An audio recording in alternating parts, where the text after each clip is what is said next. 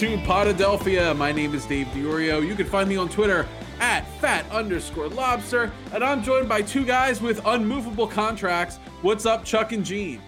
I would love for my contract to be unmovable.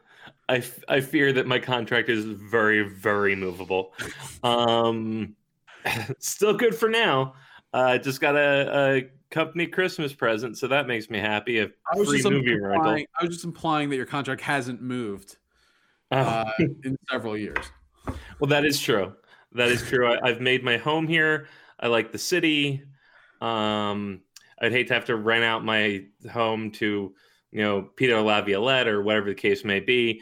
I'm Chuck Siders. You can find me on Twitter at Chuck Siders. You can find the show at Podadelphia. And I'm Gene Zelak. You can find me on Twitter at Producer Gene. And, it's often been said that with my contract that, you could look for more potential in the draft, but really are you going to find somebody that has the same sort of talent that I have? I don't know. Am I overpaid? Probably. But also, you have to make sure that you find the show at Podadelphia. That's also on Twitter. And that's what makes you the big bucks, the thoroughness there. Yeah. Beating comedy into the ground. That's really where my wheelhouse is. I like when they tell you in school to do a book report and they say, tell them what you're going to tell them, and then tell them what you told them. Now, at Podadelphia, here we go. We tell you where you can find us. We tell you where you can find us, and then we tell you where you can find us. Yeah. And it's all. And then we tweet irregularly. Hey, but when we do, it's usually gold, Jerry. Did everyone have a nice Festivus? It was great. It was for the rest of us. For as bad as 2020 has been, the airing of the grievances went surprisingly well. But yeah, great Festivus, very nice, laid back. Christmas highlighted by the kids getting a Switch and me watching the new Wonder Woman. Nice. I learned recently that my neighborhood does have a Festivus house. There's a family that has a happy Festivus, a giant Festivus pole in the front yard, and a box for you to submit your grievances. Sorry, the Festivus house sounds almost like a Fight Club euphemism. It's like we have a Festivus house, and the feats of strength are coming.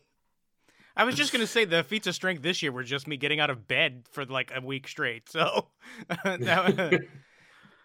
that's a solid performance from you, Gene. I'm in all of your stamina there. Yeah, well, I didn't say I got out of sweatpants. Let's not give me too much credit.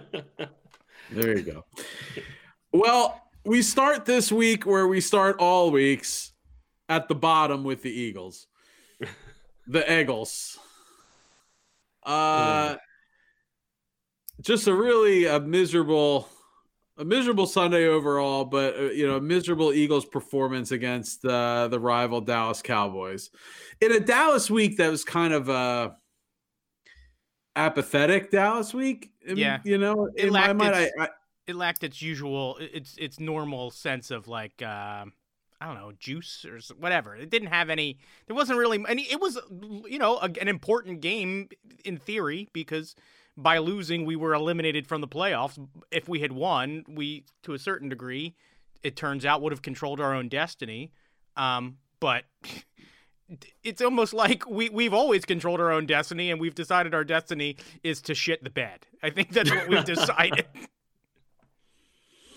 Yeah, we were destined to not win the division and not be particularly a good team. But I mean, it's kind of like your heart could be in it. Like you're always going to root for the Eagles to win, right? Like every game, it's impossible to intellectually turn that off and say, okay, I would like us to lose to Dallas this week.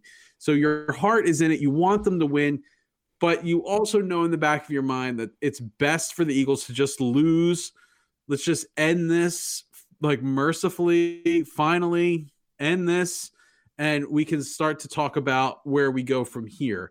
So, I mean, had we won this game, we'd be in this basically a playoff game this weekend against the Redskins. But since we had lost this game, let's kind of start there. What would you like to see happen on Sunday against the Washington football team? I don't even know. I'm going to go first because my answer is going to be really short. I mean, I don't want to see Jalen Hurts get injured. I don't want to see Sanders get injured, Chuck. No, Deshaun Jackson. We'll talk D Jackson a little bit, but yeah, just put his career out to pasture. Give him the old. I was gonna say Lassie. Give him the old Yeller treatment, and just put an end to that experiment. Give him Timmy. Lassie is perfectly fine. Why are you putting her down? The spoiler alerts are just all over this. I never saw that episode of Lassie. Thanks. Where Timmy had to put her down? Yeah. Especially someone's in the well, boy. Great. So you've honestly never seen an episode of Lassie? No, I've seen lots of episodes of Lassie. I didn't see the one where Timmy shoots her. Oh, yeah. That's not a real thing. What about Rin Tin Tin? How did that dog go out? Probably a misadventure, I assume. Perhaps. I was going to say like a punk, but that's just me. Sorry, what the hell was the question? Gene, answer seriously. I don't know what the hell I want from the Eagles. What do I want to see? I want to see us remain mostly intact. I'd like to see if there is some semblance of, I guess, younger players that, not so much that are expendable, but to a certain degree, I would treat this almost like a fourth preseason game in a weird way. I don't want to be non-competitive, but, do I need to see anybody who is been languishing, with nagging injuries? No. I certainly don't want to see Mailata because I'm starting to be convinced that he might actually be the answer for left tackle next year. So, I don't want him after he's just coming out of concussion protocol in a nasty hit that the Eagles sent to the league. I don't want to see him in there. So you're going to have some sort of makeshift again, and we're going to have to hear the stat of how many offensive lines we started. We've got to be up near 20 at this point, and that's not even an exaggeration. As far as the quarterback goes, I guess the decision is probably going to be that you're going to put Jalen Hurts out there and sort of have some semblance of continuity. But I would hope that they're going to give him a pretty vanilla offense. And I want to see a whole hell of a lot of max protects. And I want to see the kid not get hit. And I think I would tell him, man, look, you need to be throwing the ball away. I don't need, don't try to do anything. No hero ball, nothing nothing like resembling the word heroic. Just get out with your head attached to your shoulders. And if we lose by 30 points, then so be it. But the important thing is that we all have to fight to play another day. Why are you protecting everyone? It's the last game of the season. The only person I want to protect really is Jalen Hurts because he is an asset whether you're going to move on from him or you're going to start him next year. I have no idea what they're going to do. They've put themselves in the worst possible case scenario in this whole situation. So I don't know. And Mailata I also think is a valuable player. Fletcher Cox obviously hasn't been healthy. There are players on this team that you're going to need to build around. We can't basically scrap the whole squad and start from scratch. I know that's what Jacksonville looks like they do every year, but there are pieces that I think we need to value. This is the problem with the NFL in a certain degree is once teams get eliminated from contention, the need to sort of stay healthy and protect and not be as competitive becomes very apparent. And usually it doesn't result in, throwing the game necessarily as it does. You're going to put in a less quality lineup, so to speak. You're going to use players that are, much more fringe on your roster than you probably would have. So I think that's what you're going to see. I think you're going to see a sort of a group of guys you may not have ever heard of You might hear of some call-ups, the next day or two of practice squad guys and some people that are shifted around. That's what I expect to see, and I mean there isn't really anything that can be gained from this game at this point because there's no stakes. I got a question. Is this game seriously the Sunday Night Football game? I think it was, but I think they're subject to move, isn't it? But we haven't gotten word that the Eagles Washington game is getting flexed out. Not that I've heard of. I think it would have to be. I mean, unless it's only Tuesday. We are recording this on Tuesday, as is our new recording day. It has to be flexed out. I can't imagine. I'm not going to watch that game in private. Yes, you are. You have to. Yeah, I probably will, but I'm not going to pay attention. But as far as all right, let's say this game, and I'll tell you, I can tell you what game's going to get moved into it. You can see it plain as day. There's a 4:25 Seattle 49ers yeah, I was gonna say game. It's got to be an NFC West game, right? That would probably be the better game to move.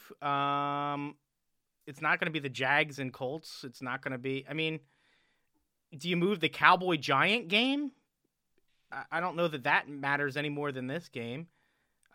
Maybe the Dolphins and the Bills, but that division's locked up. The game to move is the Seattle 49er game because it's already a late game on the West Coast, and it's probably the one that's got the most, value as far as the.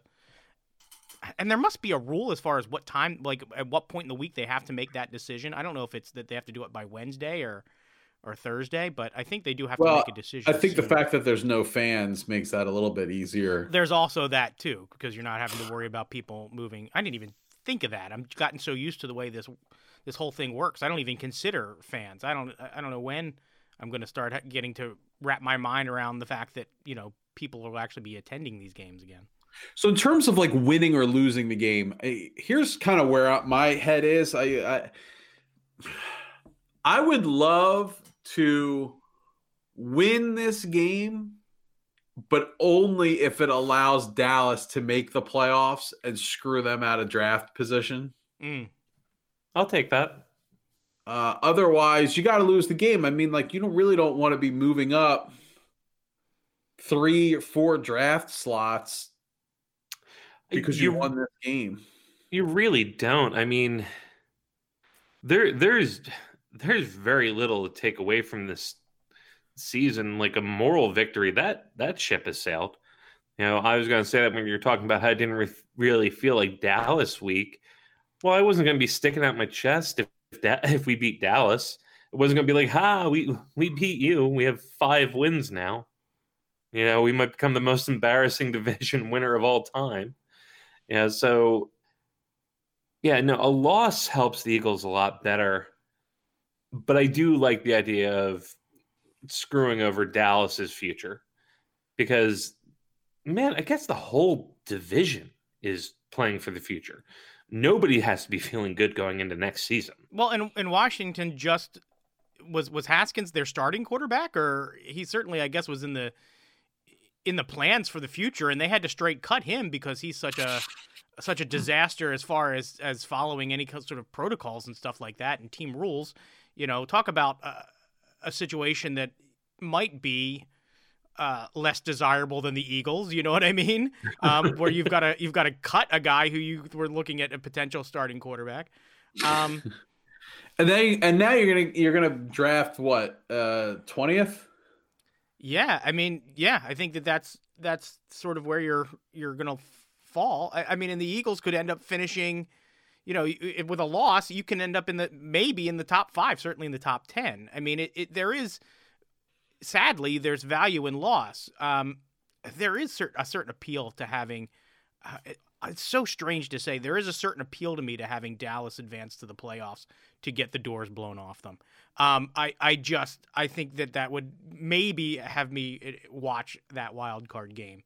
But there's no good in this situation. There's no something I can be like, way to go, team. You really gave me something to be proud of, because there isn't. This is the first year probably since the year they had to fire Chip Kelly basically 5 years ago today, where I've actually gone into an Eagles game with zero intention of being emotionally invested. There have been bad Eagles teams that I've been emotionally invested in. I have zero emotional investment in this game that's coming up. The same way I had zero emotional investment in that game against the Giants that Chip Kelly didn't coach, because I know that there is literally nothing that's going to make any difference to anything with this game. Yeah, I was just going to ask that, Gene, is there anything on the field that would give you hope? Let's think about the quarterback situation, and we go into it every week, so we don't need to go into it too much. But what result would make us feel most comfortable? Can Hurts win the job if Hurts goes out there and throws for 6 touchdowns and runs in for 2 more? Do you go, okay, well, the job's yours? No, because I don't know. I can't imagine. At this point, I think about 2 weeks ago, and I don't know what I was thinking because not that much has changed, but about 2 weeks ago, I was thinking there's no way the Eagles seek to come back with both Hurts and Wentz. I could see it happening just due to circumstances. Now I kind of see it as likely, and I kind of see it as probably the plan, of just, we don't have enough information. Give us all your offers, and they're all going to be for Hurts. If you're accepting offers on both of them, it's going to be for Hurts. Yeah. And then what do you do? I can't imagine you moving Hurts out, and I can't imagine you handing him the keys to the franchise either. So, well, here I have the solution. This is the solution. You're going to have a really high draft pick. You just draft another quarterback. you just go full on Cleveland Browns. Only you just go ahead and have all of them on the roster all at once and have some sort of a Royal Rumble. When you buy a quarterback every year, you're not a quarterback factory. You're a quarterback processing plant. I was gonna say you're more of a quarterback streaming service. It's a quarterback impound lot. I like how the Eagles game has gotten to this point in the season that we're just workshopping jokes. That was just that's good. That's good. Impound lot was good. Streaming service. All right, so between those two, everyone's fighting for that show title.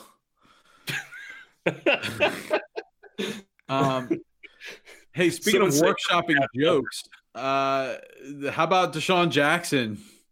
I mean, what the fuck, man? This guy. Do you think that there was any value in bringing him back? Do you think that he's done any good for his legacy as a Philadelphia Eagle in this second tour of duty, or do you think that honestly it would have been better had he never come back? It doesn't really matter to me. I mean, his legacy as an Eagle is his legacy as an Eagle, and it's a pretty good one. I mean, I'm always gonna remember Deshaun Jackson as a great Eagle receiver, for what he brought to the table and what he did with the, as far as home run balls go. And he was part of some pretty memorable Eagles games and, miracles, the Meadowlands and things like that. So, I mean, Deshaun Jackson's always going to have a special place in my heart, which is a weird thing to say, but just come on, man, you're a 4-win football team, and dude, a 75-yard touchdown catch is pretty nice, but I don't know, not really the time or the place to be doing flips and right. Speaking of the miracle at the Meadowlands, that little trot down the goal line to kind of draw it out a little longer. I don't know. I didn't love it. It's fine. I guess if he's having fun, it's getting his motor. But then where was he for the rest of the game? Yeah, I know. He just sort of vanished. I mean, this is my thing with Deshaun Jackson. As much as even in the flashes that we've had sort of in the second tour of duty, he just is not in a position, I guess, physically anymore to be able to stay healthy. A lot of his injuries, other than the one that was most recent, have been non-contact injuries. And I guess when if you're predicated on speed, eventually there's just too much wear on the tires. And even though it may not appear, right, at the surface that he's any slower, perhaps the problem isn't so much that he can't get up to top speed; it's that he can't stay on the road, so to speak. If we're talking about, if we're going to take the car analogy all the way out to its final position. So, I think clearly they're going to move on from him. I don't know how that contract is designed. If it's sort of like a mutual thing, if that whole 75-yard dash was one of those things where it's like, let me just show on tape one more time that I still got it, so I can go get a job someplace else. Because I think you'd have to be dumb to not see the writing on the wall when you're looking around the wide receiver room to know that, I don't think I fit here anymore. So, maybe that was...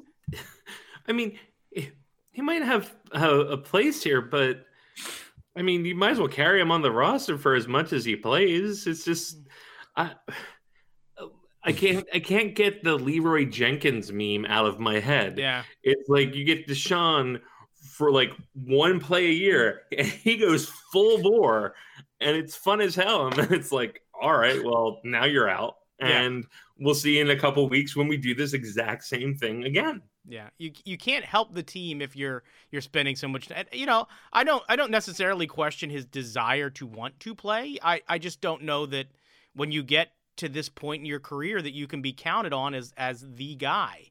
And maybe there's not even close. Yeah, maybe there's a place where he can sort of collect a check and be sort of a guy that maybe sells a couple jerseys. I don't know, but if I were him, I might look, into becoming a wide receiver coach or something.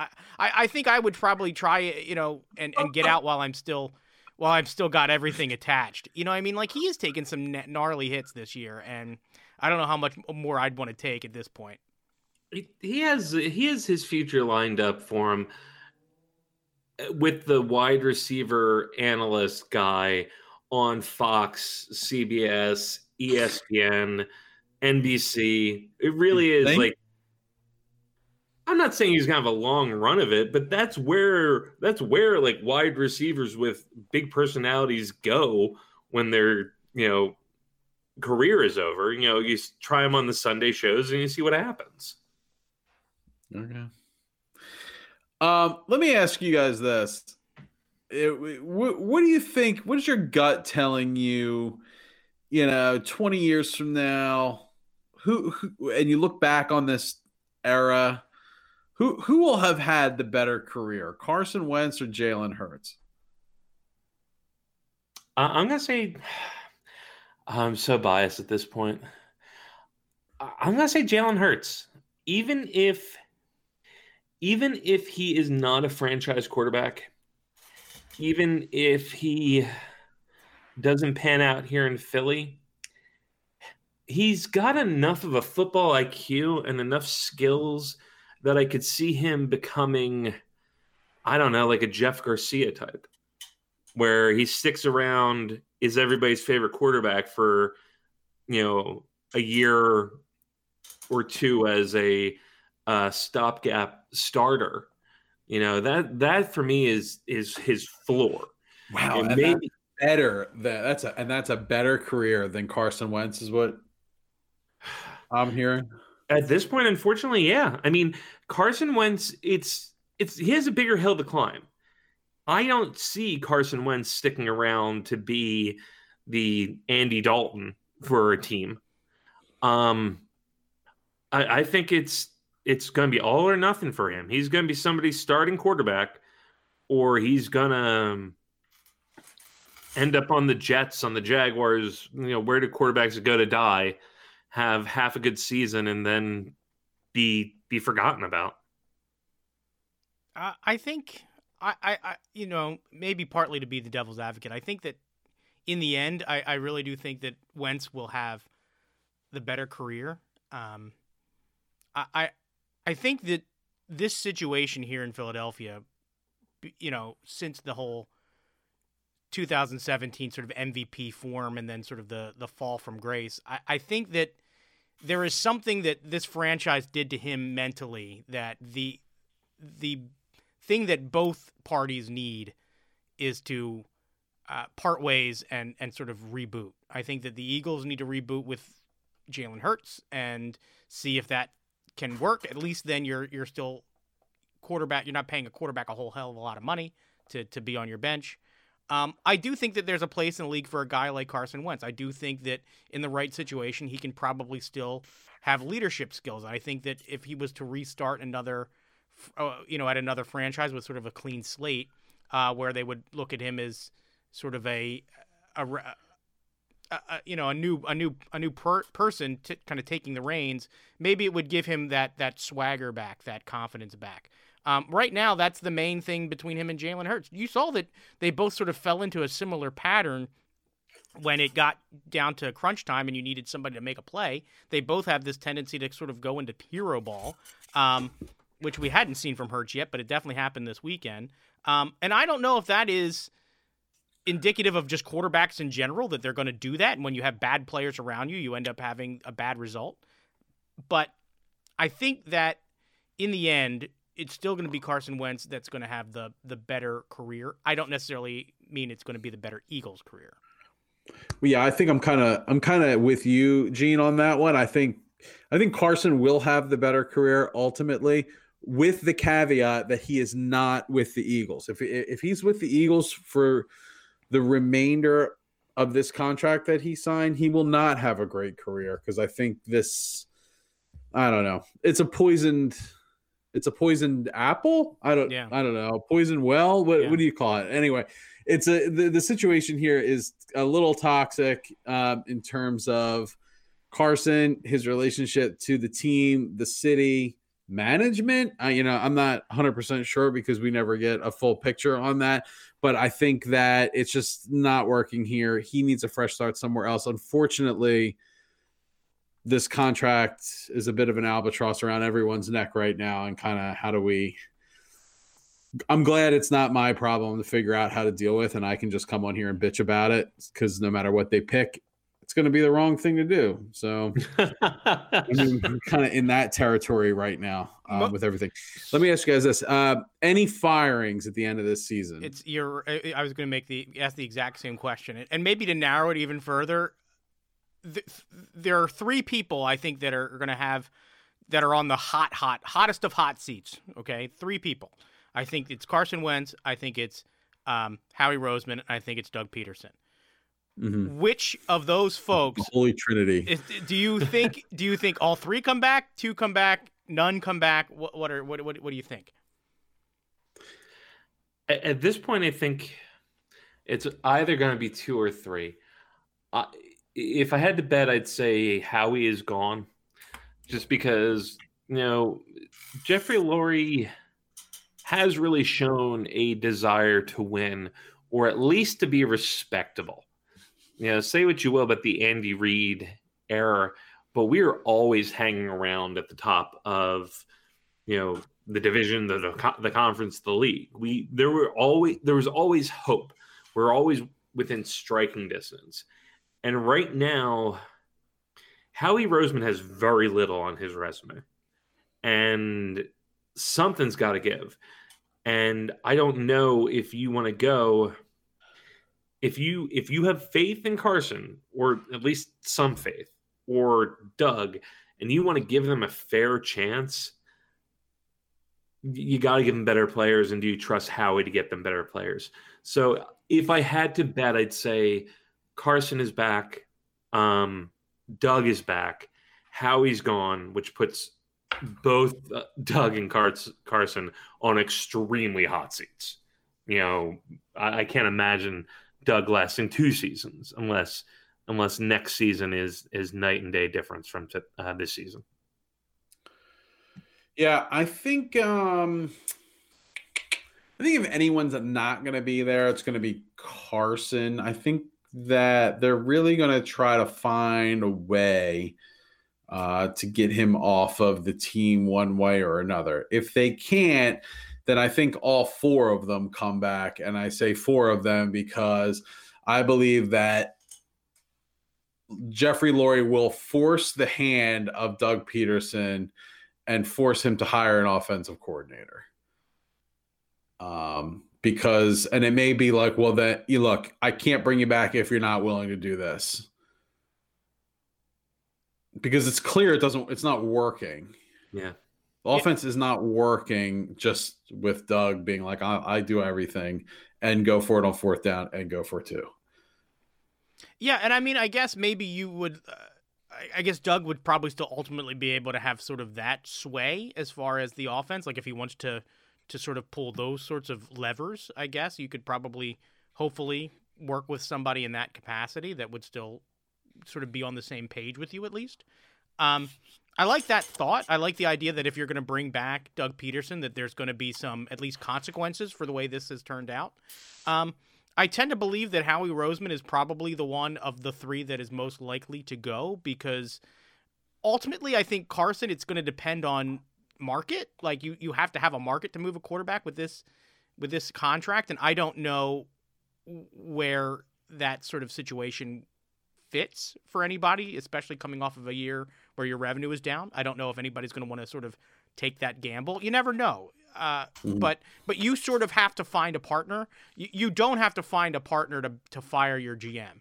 And of the people we're talking about, we've seen that Jeffrey Lurie is willing to sort of move on from Howie Roseman. He did sort of put him on the other side of the building during the Chip Kelly era. It bit him in the ass ultimately, but I think that he sort of understands that. And I think that so does Howie too, that there is a much shorter, it's a much more, what have you done for me lately business in the GM field. Like, yes, there were injuries, but you're the one that's supposed to have us be deep enough to withstand those injuries.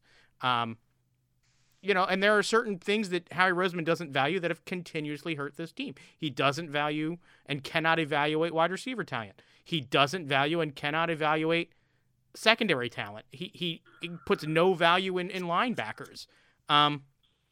These are sorts of things that other teams are managed to succeed with.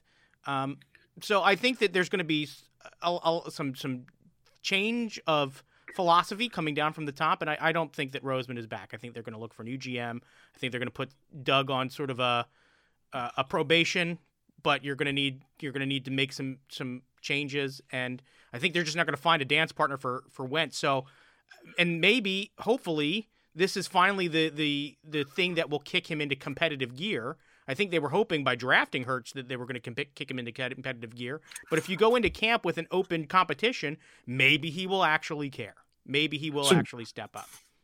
Gene, is it your?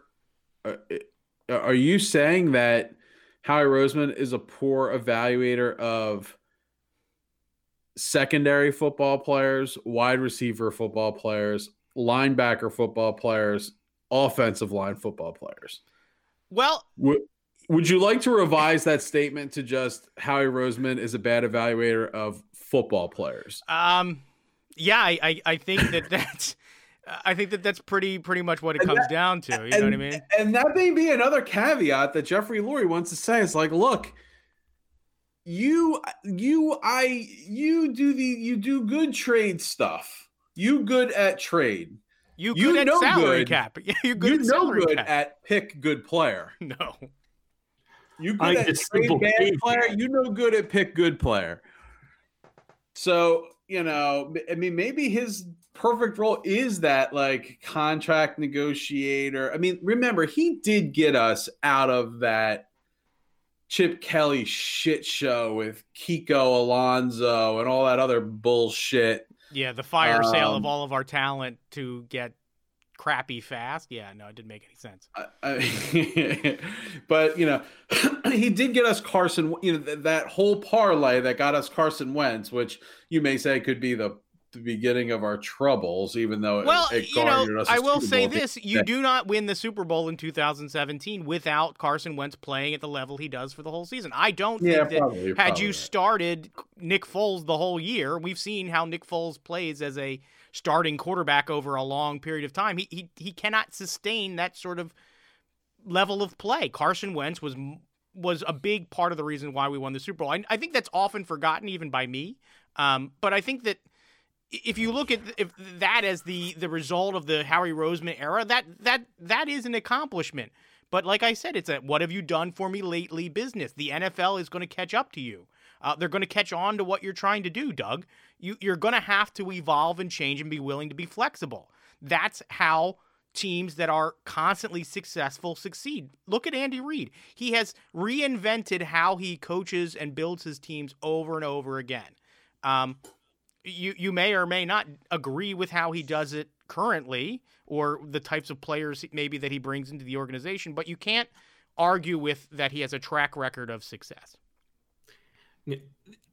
Several things there that I think are pretty enlightening and do speak to me. I don't give Carson enough credit for what he did in the regular season to, take the ball to the 85-yard line and then hand it off to Nick Foles to get it in the end zone and win us the Super Bowl. Also hilarious. You think there's an 85-yard line.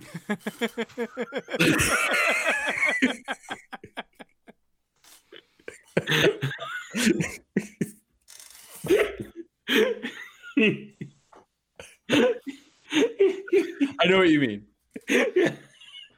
Yeah. Everyone knew what I meant. It's like a tape measure.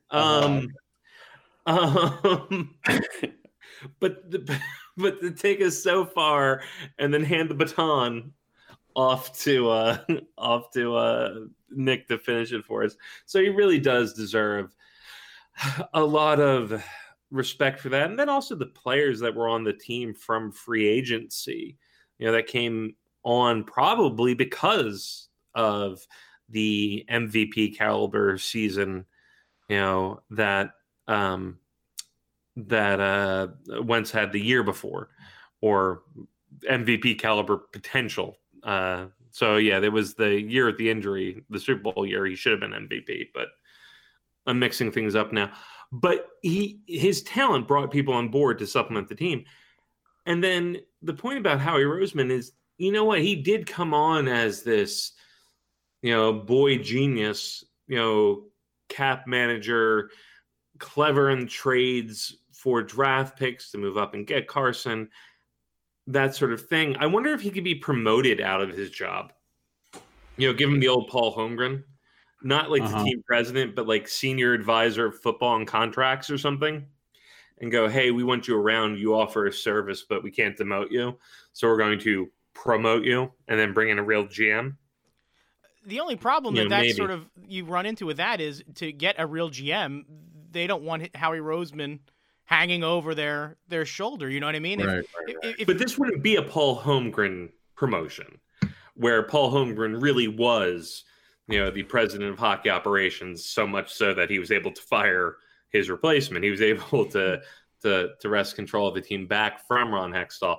I do kind of think it would just be promote him into a position with far less power. But maybe more than any other position in sports, GM of an NFL team may be the most like egomaniac people in the entire realm of professional sports. These are guys that absolutely insist on total control. And it's one of the things that you see why very few head coaches who sort of demand this sort of control really ever succeed with it, because it is sort of an all-encompassing and all-absorbing position.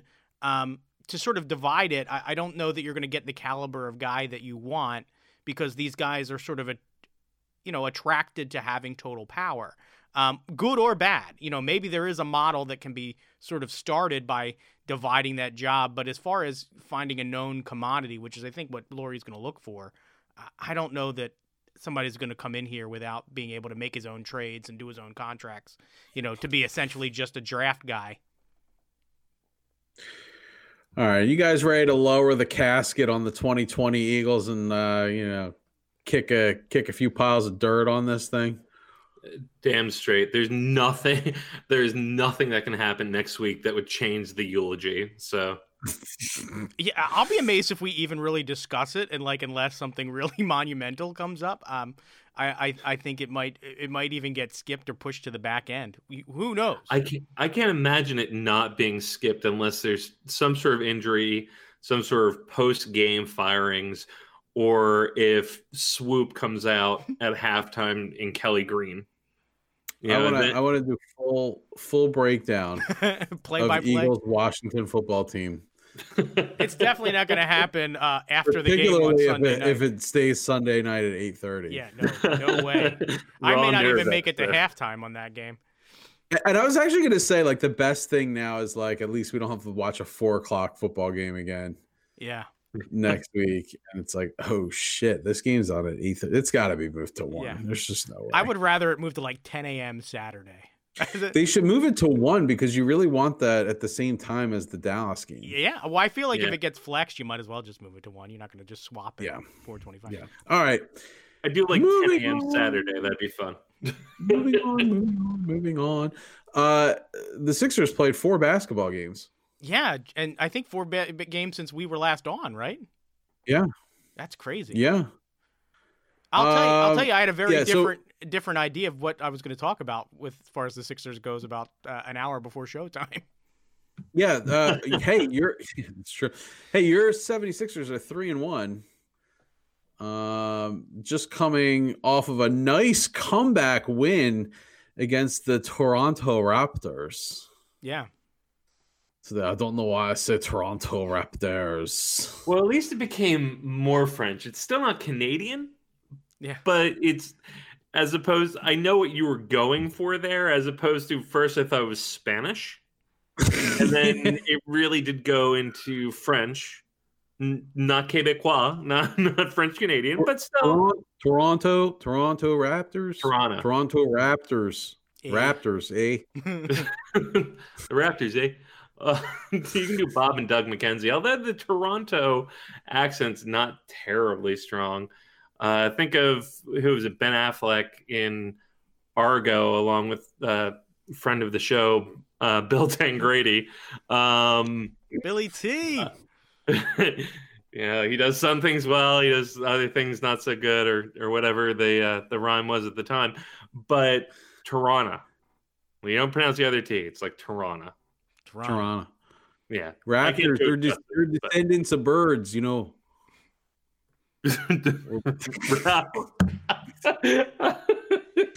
Raptor. Yeah, but look, I hate the Raptors, so it was good to see them come back and win this game, especially when you thought for a minute there that Embiid was maybe had an injury and was out for a while, but after he came back in that game, and I think that's something that we're really taking away from this week is just how critical Joel Embiid is. Yeah. 3-1. That one loss was an Embiid scheduled rest day. It was technically against the back spasms. Yeah, the second game of a back-to-back, and boy, they just did not look good in that game at all. No, they looked completely incapable of doing anything on offense in that game. It really shows how much the offense sort of is predicated on having Joel Embiid sort of operate in the way he does and do the things that he does that maybe no other center in the league can do. It was as much as I thought Dwight Howard in the first 2 games was sort of a revelation as far as being able to rebound and the amount of defensive space he sort of takes up. But man, did he look old and slow and just bad when he had to sort of spot start. And I don't know if that is more to speak of it's just so hard to find a center that can do the things that Joel Embiid does well. So basically everybody you watch play as a counter to him is always going to look slow and sluggish and bad because, even Joel Embiid, when he's not at top form, still does things that just other guys that size, they just can't do. I'm not understanding a lot with the hate on Ben Simmons I sort of saw today. I don't know that I would say that he had a great game, but this is a guy that's always going to be on the other team's best player. He's going to be perennially a candidate for defensive player of the year, on certainly an all NBA defender. At this point, I'm sort of tired of hearing people complain about his lack of shooting threes. It's not something that's going to be in this guy's nature. Would I like to see him shoot some more jump shots? Sure. But not at the sacrifice of having him take more bad shots. I would rather them find a way to put better, more consistent shooters around him. And the idea is that that's what they did this year. And you saw coming down the stretch in this game tonight, Seth Curry hit a really clutch three that was sort of all evolved around Joel Embiid driving and kicking it out. And he couldn't have been more wide open. So if you're in that stage of a game, of a tight game against a quality opponent, and you're able to get a 3-point shooter left that wide open, I think that there are some things that you can take away as a positive there. This team needs time to figure themselves out. This is only game 4. I'd like to see where we are after about 25 games and see if where things sort of fit. I will say that had they went on to lose tonight, from what I was watching, it just seemed like sort of the main thing that they really need to sort of attack is they've got to not let teams shoot such a high percentage of threes against them. They got to figure out a way to defend the perimeter better, and they've got to cut down on turnovers. They just have to. What did you think, Dave? Well, yeah, I think going back to the whole Ben Simmons thing and the shooting of threes, I feel like you're going to be a lot less annoyed about it this year than you have been in years past, because you do have more of a complete, well-rounded team around them. When you're the Monstars last year and no one is out there shooting, it is a bit more glaring. Now that you have a bit of capability around the perimeter, it's going to be less annoying. We'll just put it that way, that he's not willing to do that and to take those jump shots. So, I think we just all need to come to terms with it. It's just never going to happen. It's over. Like, right. It's just not. You can watch all the shoot arounds in gyms, and him and Dwight Howard can shoot threes after games, and Instagram videos, and Liv Simmons can post all kinds of shit she wants about, how Ben's going to, whatever. It's just never going to happen. So just forget it, move on, and deal with it, or trade him for James Harden, whatever you're going to do. But it's just never going to happen with the shooting. I think that, today's game, I think they probably lose this game last season. Oh, for sure lose this game last season. Even though it was at home, and we never lose at home. Tobias Harris came around tonight with a good game. I think 26 points. I was going to say he was the second double. Scorer. Yeah, second leading scorer on the team. Yeah. He struggled early. He was killing me.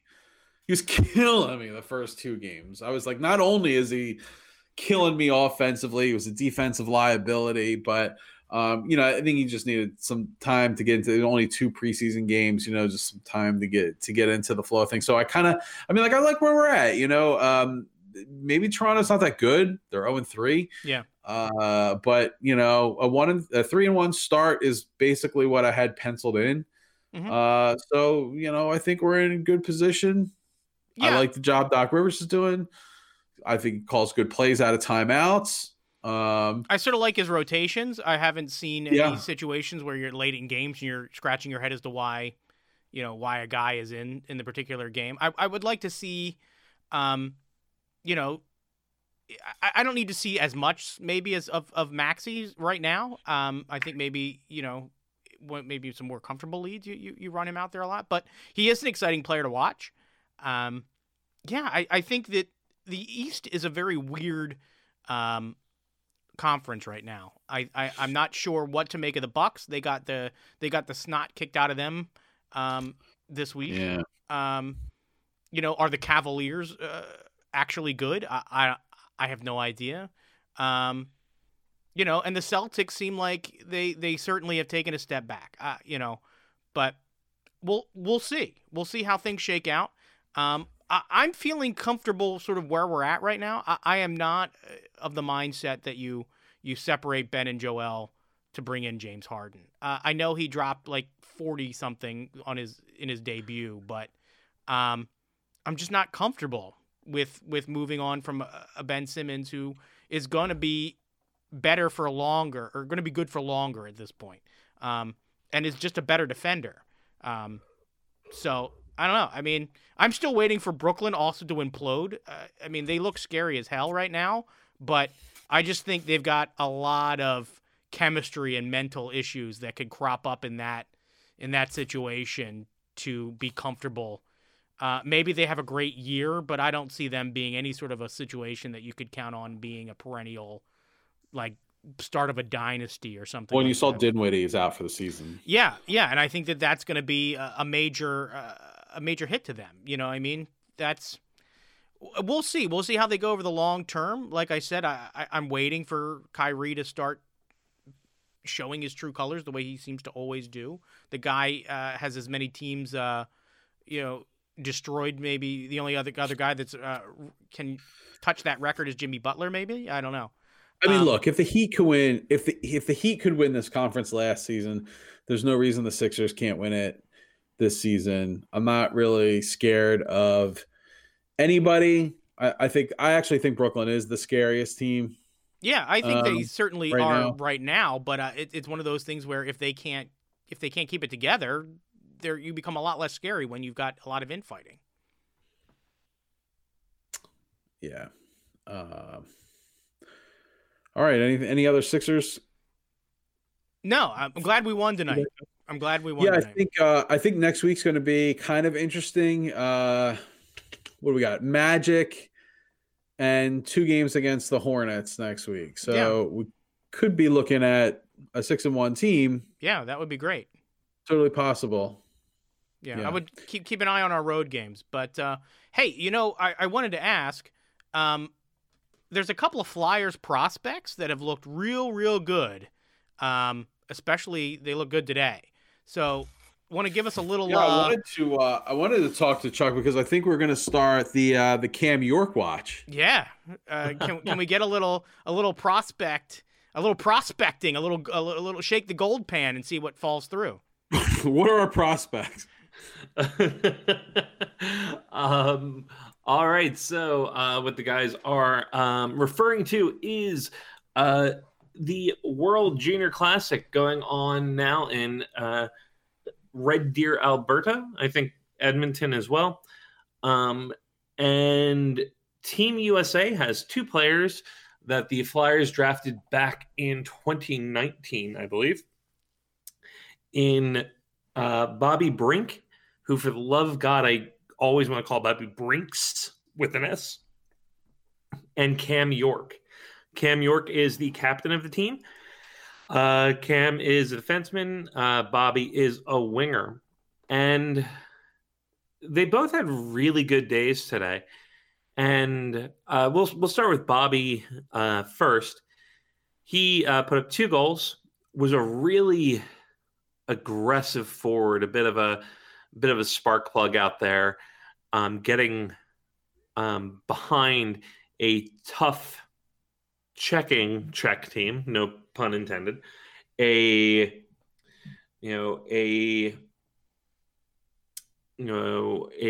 tight check team, the checks check. That's not as punny as my Swiss checking comment from a few years back. But the Czech team was a aggressive team, a rough team, a hard-hitting team. And Bobby is a smaller player, which we like in Philadelphia from our wingers. I think I remember when he got drafted, you drew some comparisons maybe to like Danny Briere. Am I completely off of? That would be generous. If I was thinking that way, I must have been in a really good mood. I think in the past I've compared Travis Konechny to Briere a long That's time ago. possible, yeah. Is drunk a really good mood? It depends. For me, it's a bit of a bell curve. Sad, sad, sad. Okay. Happy, delighted, euphoria, crash. I'm sorry, I thought I was talking to my therapist. I don't know if maybe I was really feeling high on him after the draft, whereas I felt as if I was more cautiously optimistic with Bobby Brink, and he has some talent. He has some good hands. He's had a really good showing today. He's had a good season and whatever at Denver. I mean, both Cam and Bobby are coming from the NCAA, which, like, everything is fucked up because of COVID. You know, Cam's team last year, they had a really strong Michigan team that the season just ended. There was no Frozen Four, there was no playoffs. The season just ended. And I forget how Denver was doing, but Bobby has shown the nice kind of progression you want to see. He had a 2-goal game today. I think he had an assist before that, but that's it. So he's got 3 points in this tournament so far. The USA has played 3 games. They won 2 of them decisively, lost pretty handily to Russia. But that was the first game of the tournament. Again, everything's weird because of COVID. Also, these kids are 19 years old. As for Cam, he's the highest scoring defenseman in the tournament. He is captain of Team USA, and most of his points are coming from assists. He had a 3-assist day today. Take that with a grain of salt. He's the quarterback of the power play, and USA won 7-0. So, like, he's gonna get his points. The IIHF, International Ice Hockey Federation, wasn't really updating assists in real time. I believe only one of his assists actually came on the power play, which was really good to see. The biggest takeaway I have is just his poise in the position. He is skating like a veteran out there. Now, it's an under-20 tournament at 19. He's as old as you're going to get, but he doesn't panic. He does not seem rushed. He's okay sitting with the puck on his stick and letting action happen around him. He's good at finding other players, good at closing down gaps. He has a lot of hockey sense. And I sent out a text to our sports people about how impressed I was with him in this game. And then I went on to Flyers Twitter and was like, looking at him as the next coming and saying, well, his defense is really good too. I don't know why people say he has defensive deficiencies. He does. But that's okay at 19 in college. Most of your defensemen are not Ivan Provorov, who are going to be your number 1 defenseman at 21. And Cam York is not going to be that for the Flyers. There's a good chance he's going to be number 2. I'm optimistic. I'll say this. I'm optimistic he's going to be our number 2 defenseman within 2 to 3 years. He just has a really strong hockey sense. He really thinks the game well, and has such a calm composure about him, along with all the skills you need to be a good defenseman, that I suspect his NHL learning curve is going to be kind of short. My initial thought is he's going to turn pro this spring, but again, if like things go sideways, I think Michigan is 5-5 right now. I don't know what their season's going to look like. They have 3 draft eligible prospects on Michigan, which is a little. Their team is young. What I'm saying. So if there's no ready-made space for him in the 2021-2022 season, there's a decent possibility to you go back to college, take your shot at winning a national championship, and then come right up to the Flyers once you're done. But there's a lot of things to be excited for with Cam York. I'm more excited for Cam York than Bobby Brink. Not that Bobby Brink doesn't have talent, not that he can't be a effective NHL winger. It's really hard to say.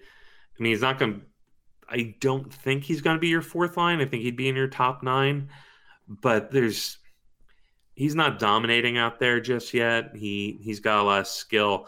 We'll have to see how it translates. Very happy. Long story short, very happy with everything I'm seeing. Really high on Cam York. I think if he progresses the way he has been, him and Provorov are going to be, your Niedermeyer Stevens for the Flyers. So it's they can, and then Sanheim, Myers. It becomes a really oppressive top 4. So all right, so we can expect Cam York to be in a Flyers uniform on the ice. What, St. Patrick's Day? No. Wait, what year? St. Patrick's Day 2022? Probably. I'd put some money that we will see him in a Flyers uniform on the ice by St. Patrick's Day. No, not St. Patrick's Day. The Frozen Four happens in April. This is bullshit.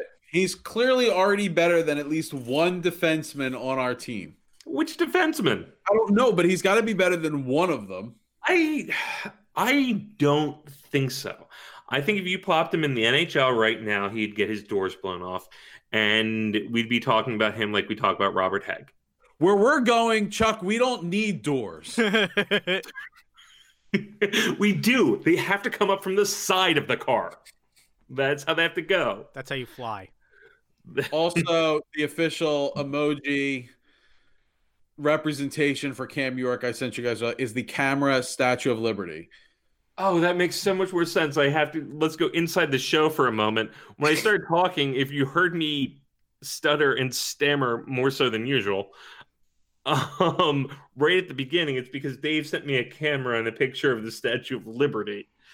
And Cam York is playing on Team USA. So I thought, let's take a photo for Team USA. I'm like, what the fuck is this even going on about? And I just chose to ignore it. Yeah, I noticed that. Cam New York? I don't know. When I hear York, I mean, maybe Peppermint Patty. Yeah, that's not available as an emoji at this time. Richard III? Also, I'm not 100% sure if that's an emoji or not, or if that can be no, he's not. No, it's the guy he supplants as the son of York. Yeah, we can do a Yorkshire Terrier. Ooh. A Yorkshire Terrier. That's good. That's good. But I don't have a Yorkie emoji. I'm just saying to go along with Cartheart, Fairy Bee. Yeah, those are all great classics. Even. And Ghost Bear. We have the Cam York. And he's captain of Team USA. I'll allow it. So this is a guy that's captain of Team USA. Is this a future Flyers captain? Do you think at 26 or 27 he's captain of the Flyers? No. Do you just think that there's just too many people that are already on this roster that are? It's already Provorov. What are you talking about? Yeah. He would have to come in and supplant a lot of people to do so. This upcoming season, I had shared, it was Alex Appleyard's points about all the things that Giroux can surpass this season. Most notably, most points by a Flyer player on the power play. That's well within his grasp. Should happen this season.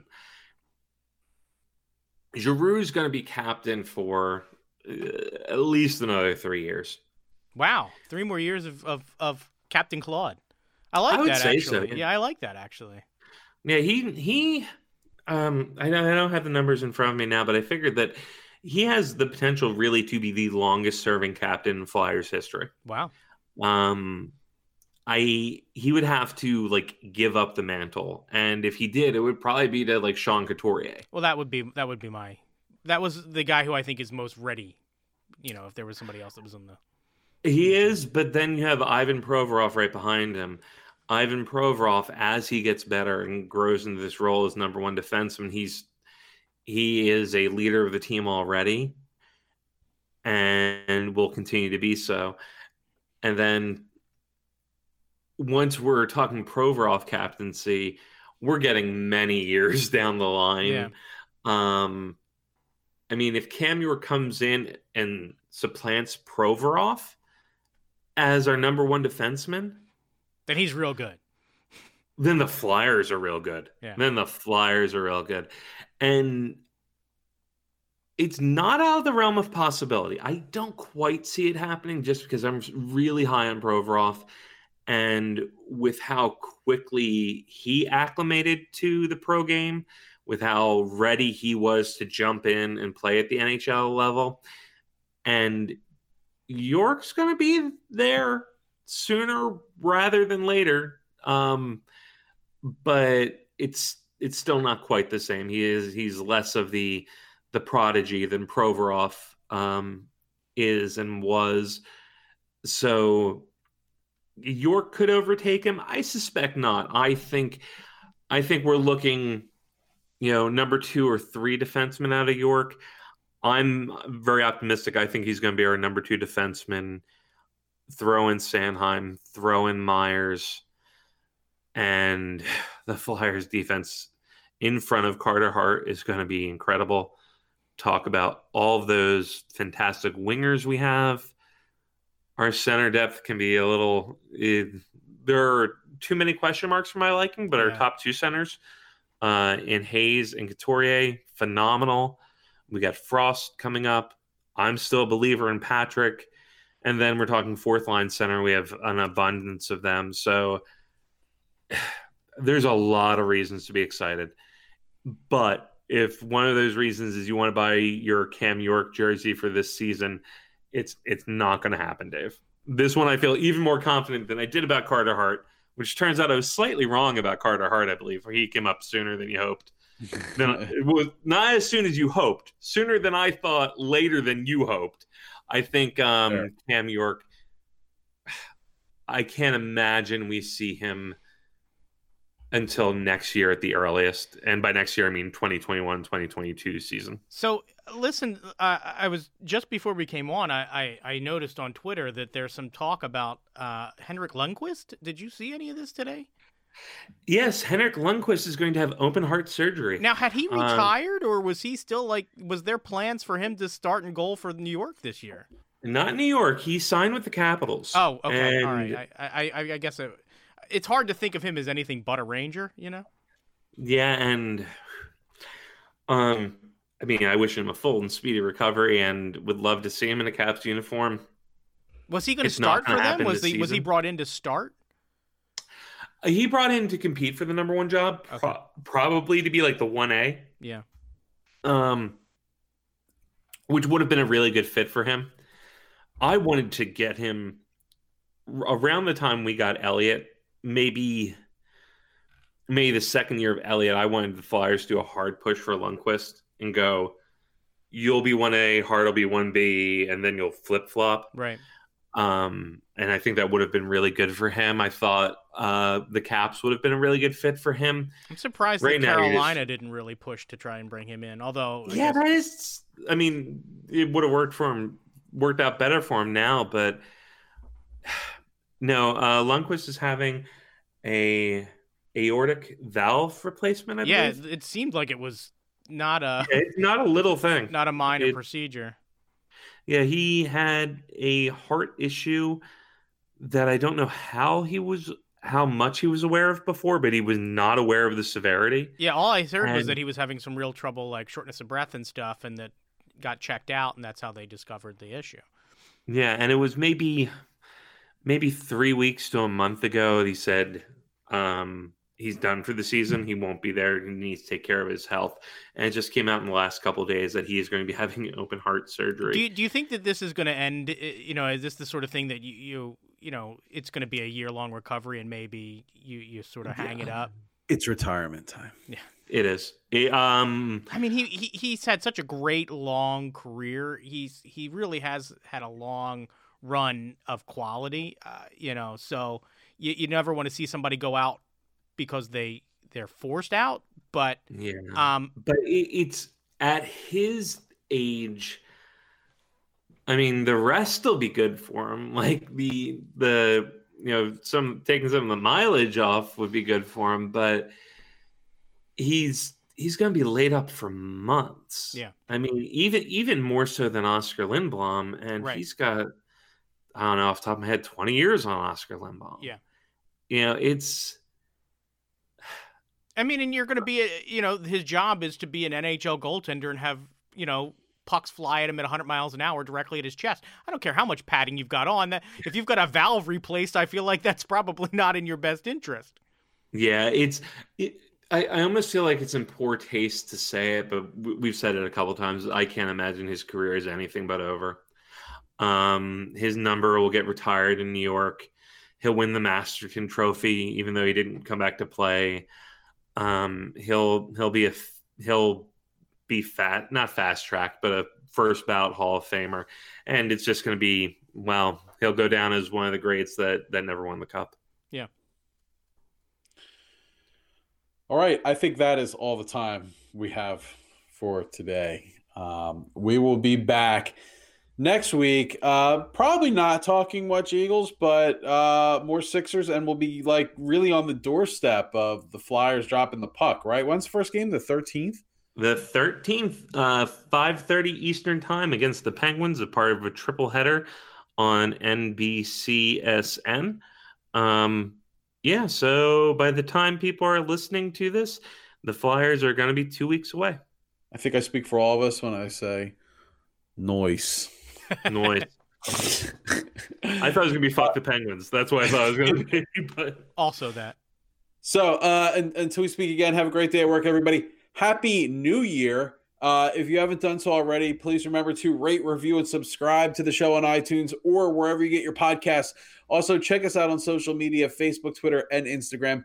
Just search Podadelphia. If you have any more time in your podcast listening day, be sure to check out the Whip Around for all the week's weird news. So again, have a great New Year, everybody. We are out of here.